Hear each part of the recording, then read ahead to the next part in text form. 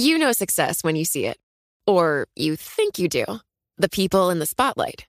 But what about those small business masterminds who succeed at making their money work harder? They do that by having a business bank account with QuickBooks Money, which now earns 5% annual percentage yield. Making your money work as hard as you do? That's how you business differently. Learn more about QuickBooks Money at quickbooks.com/5APY. Banking services provided by Green Dot Bank. Member FDIC. Only funds and envelopes earn APY. APY can change at any time.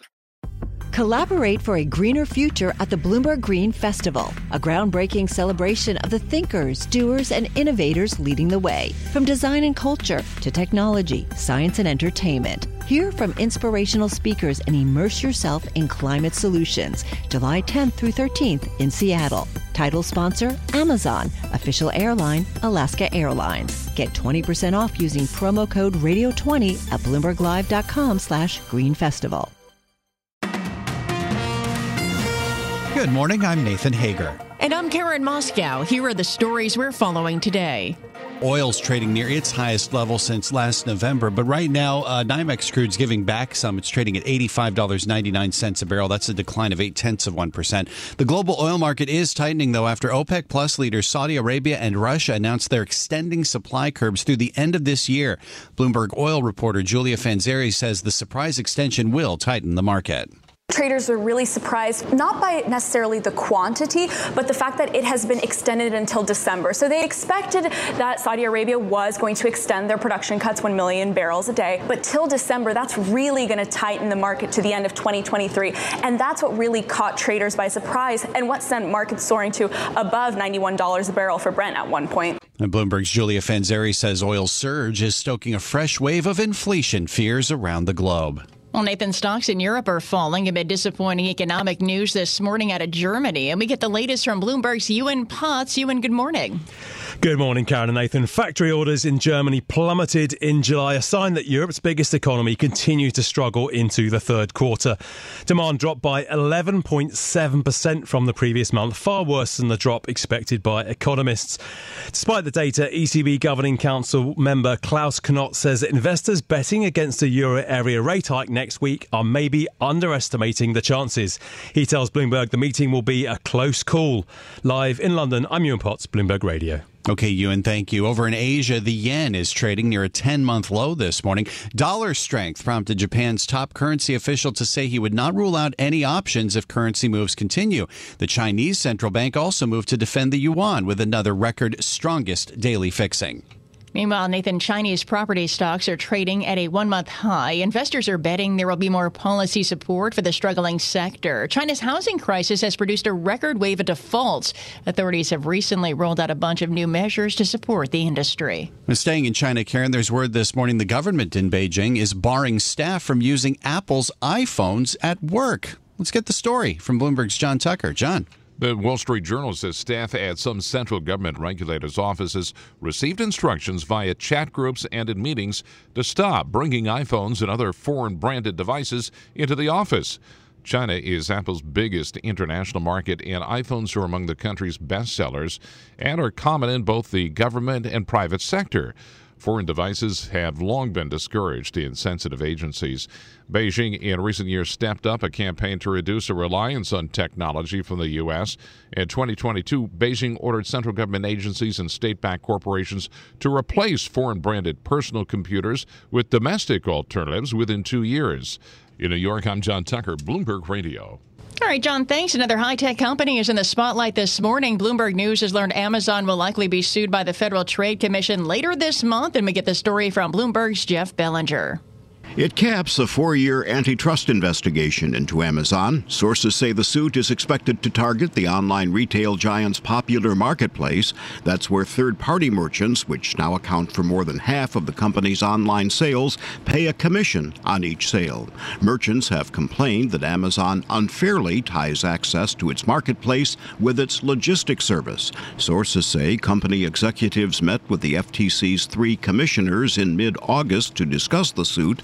Though no settlement was discussed, this will be the fourth complaint the agency has filed this year targeting Amazon. The Biden administration, which has focused on antitrust and competition as a keystone of its economic policy, is stepping up pressure on big tech companies. Jeff Bellinger, Bloomberg Radio. Thanks, Jeff. In politics, Senate Minority Leader Mitch McConnell's back at work, and Bloomberg's Ed Baxter reports he did address the attention his health has received. Senator McConnell says he wants to put things in perspective. One particular moment of my time back home has received its fair share of attention in the press over the past week. But I assure you, August was a busy and productive month for me and my staff back in the Commonwealth. It should be noted the congressional doctor again has said that he shows no signs of stroke or Parkinson's and that those moments are common in some concussion cases. McConnell also said job one now deserving his full focus is keeping the government open and, as he puts it, the lights on. I'm Ed Baxter, Bloomberg Radio. All right, and thanks. Well, it's the toughest punishment yet over the attack at the U.S. Capitol. Former Proud Boys leader Henry Enrique Tarrio has been sentenced to 22 years in prison for his role in a seditious conspiracy to block the peaceful transfer of power on January 6, 2021. Tarrio's lawyer, Naib Hassan, says he plans to appeal. We asked for a recommendation that's not greater than 15 years. We saw the sentences that were handed down last week, and that's what we thought was appropriate based upon the guidelines. Until now, the longest sentence for a January 6th conspirator was 18 years. Prosecutors had been seeking 33 years behind bars for Tarrio. All right, Nathan, thanks. Time now for a look at some of the other stories making news around the world. For that, we're joined by Bloomberg's Amy Morris. Amy, good morning. Good morning, Karen. America's top diplomat Antony Blinken has arrived in Kyiv in a show of U.S. support. The surprise visit by the Secretary of State comes as Ukraine's forces continue a grinding counteroffensive against entrenched Russian positions. Bloomberg's Ross Matheson says the Biden administration is sending a clear signal to the world. The point of Antony Blinken's trip to Kiev is just sort of a public display of support for Ukraine, perhaps sending a message just as much to Ukraine's other allies as to Ukraine itself. There's been that sort of sense of creeping fatigue. Bloomberg's Ross Matheson says it is likely that Antony Blinken will also use that trip to announce further aid for Ukraine. U.S. security assistance to that country now totals more than $43 billion since Russia's invasion early last year. President Biden is celebrating a labor deal for port workers at the White House today. He intends to use the event to underscore his economic agenda known as Bidenomics.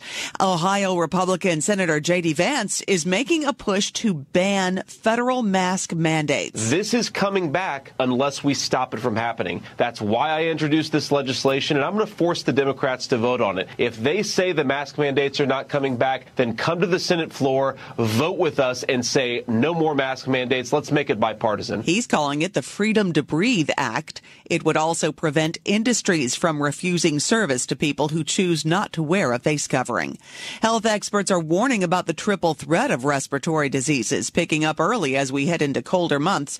Dr. Larissa Pisney is an infectious disease physician with UC Health. What we saw in the southern hemisphere, so their winter is our summer, we saw that COVID peaked and then flu and RSV followed. So important to think about all of these now. Dr. Pisney notes that respiratory disease tracking indicates a typical start of cold month viruses are going to pick up 4 to 6 weeks earlier.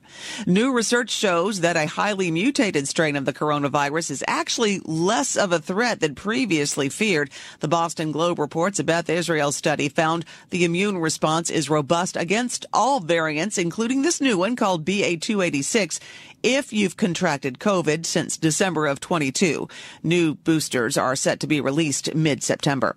Global news 24 hours a day, powered by more than 2,700 journalists and analysts in more than 120 countries.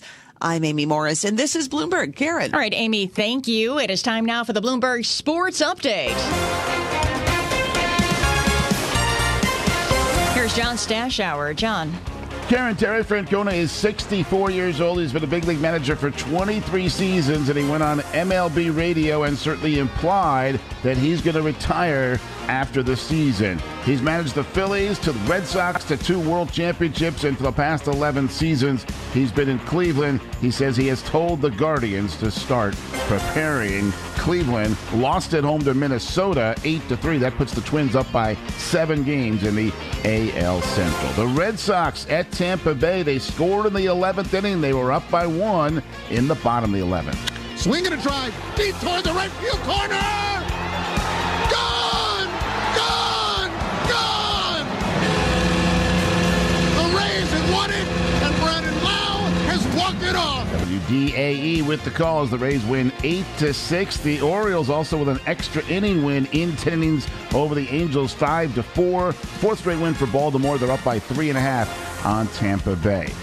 Giants lost to the Cubs at Wrigley 11-8. Toronto won 7-1 at Oakland behind the former Oakland A pitcher Chris Bassett. Yankees a 5-1 win over Detroit. Giancarlo Stanton snapping a time with a 2-run homer in the 6th inning for Stanton, career home run number 400. U.S. Open last night, the young American Ben Shelton with a 4-set victory over fellow American Francis Tiafoe. He's off to the semifinals where he'll play Novak Djokovic. Coco Gauff won her match easily. John Stashauer, Bloomberg Sports. Hi, I'm Ron Kraszewski, Chairman and CEO of Stifel. Financial advisors. If you're not growing your practice, you're losing market share. Stifel is a growing entrepreneurial, advisor-centric firm built for successful advisors like you. Imagine having the resources of the largest wirehouses and the support of the boutique shops, but none of the bureaucracy to get in the way of you serving your clients. At Stifel, it's your business, your book, your clients.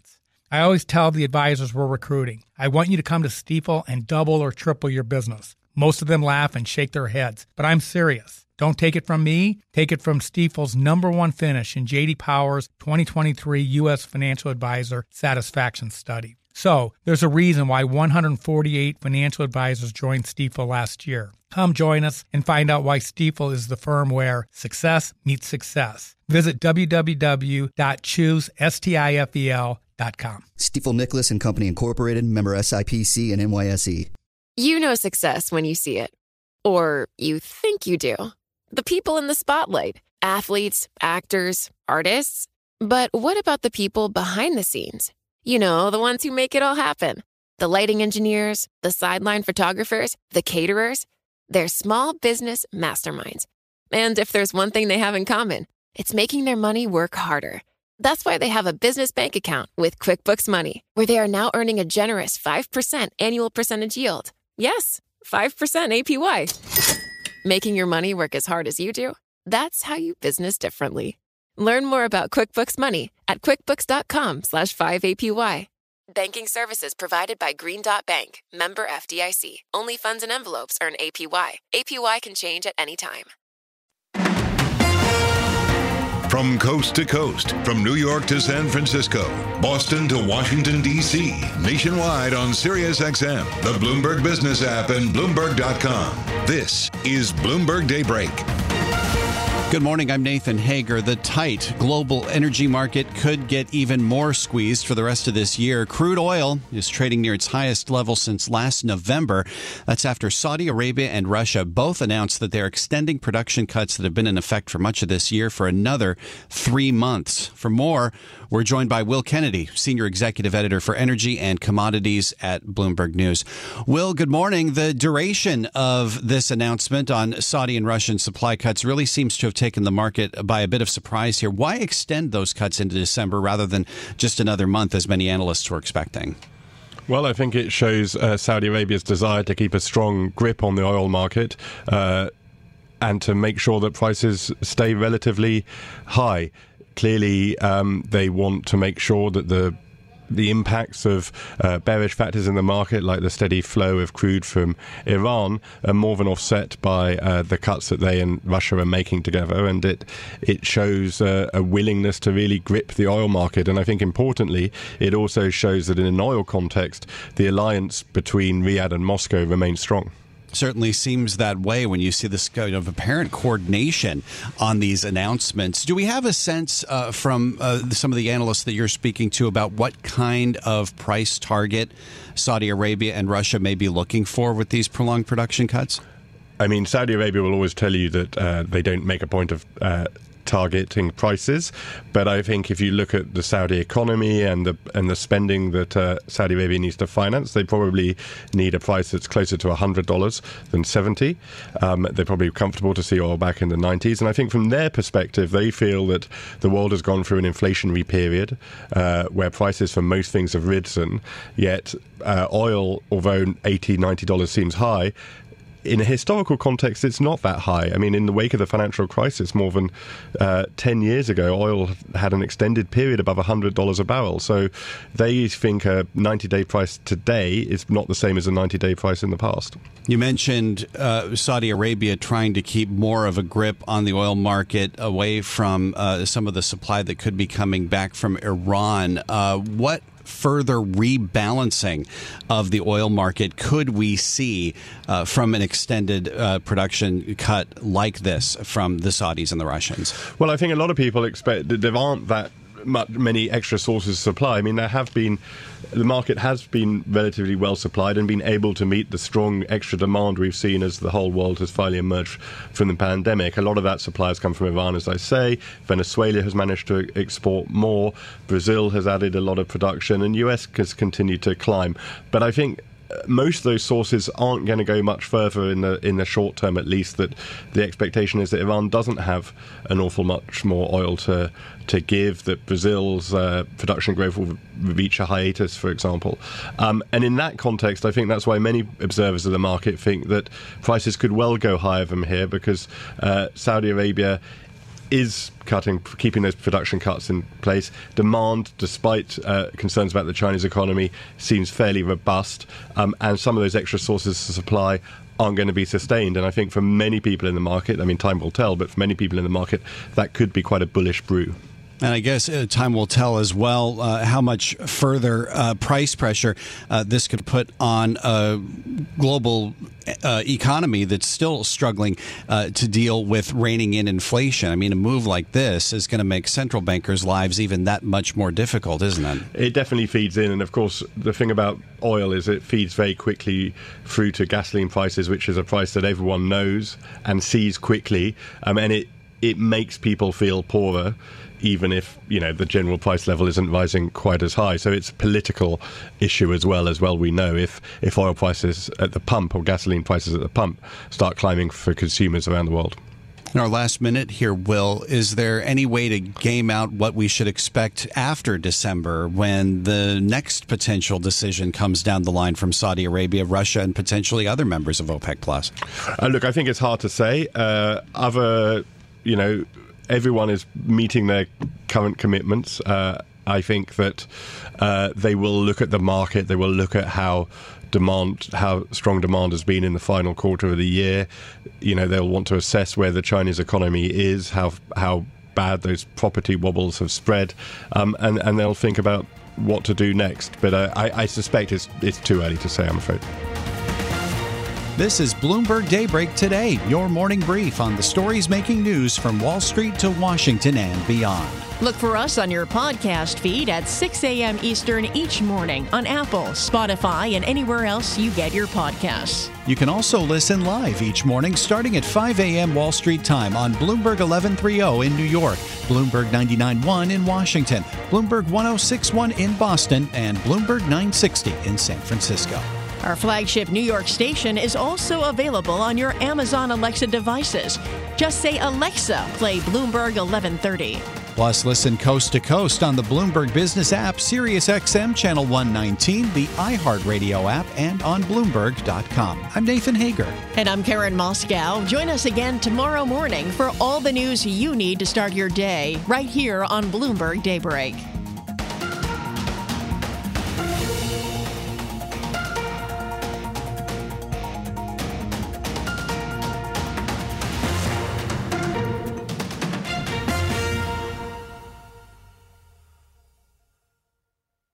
Success. It's discipline. It's teamwork. It's the drive and passion inside of us that comes before all recognition. It's the best of each of us made better by the best in all of us. It's what Stifel's been doing for over 130 years. And it's why Stifel is one of the fastest growing global wealth management and investment banking firms in the industry. Stifel. It's where success meets success. Start your journey at stifel.com. That's STIFEL.com. Stifel Nicholas and Company Incorporated, member SIPC and NYSE. Collaborate for a greener future at the Bloomberg Green Festival, a groundbreaking celebration of the thinkers, doers, and innovators leading the way. From design and culture to technology, science, and entertainment. Hear from inspirational speakers and immerse yourself in climate solutions. July 10th through 13th in Seattle. Title sponsor, Amazon. Official airline, Alaska Airlines. Get 20% off using promo code radio20 at BloombergLive.com/Green Festival.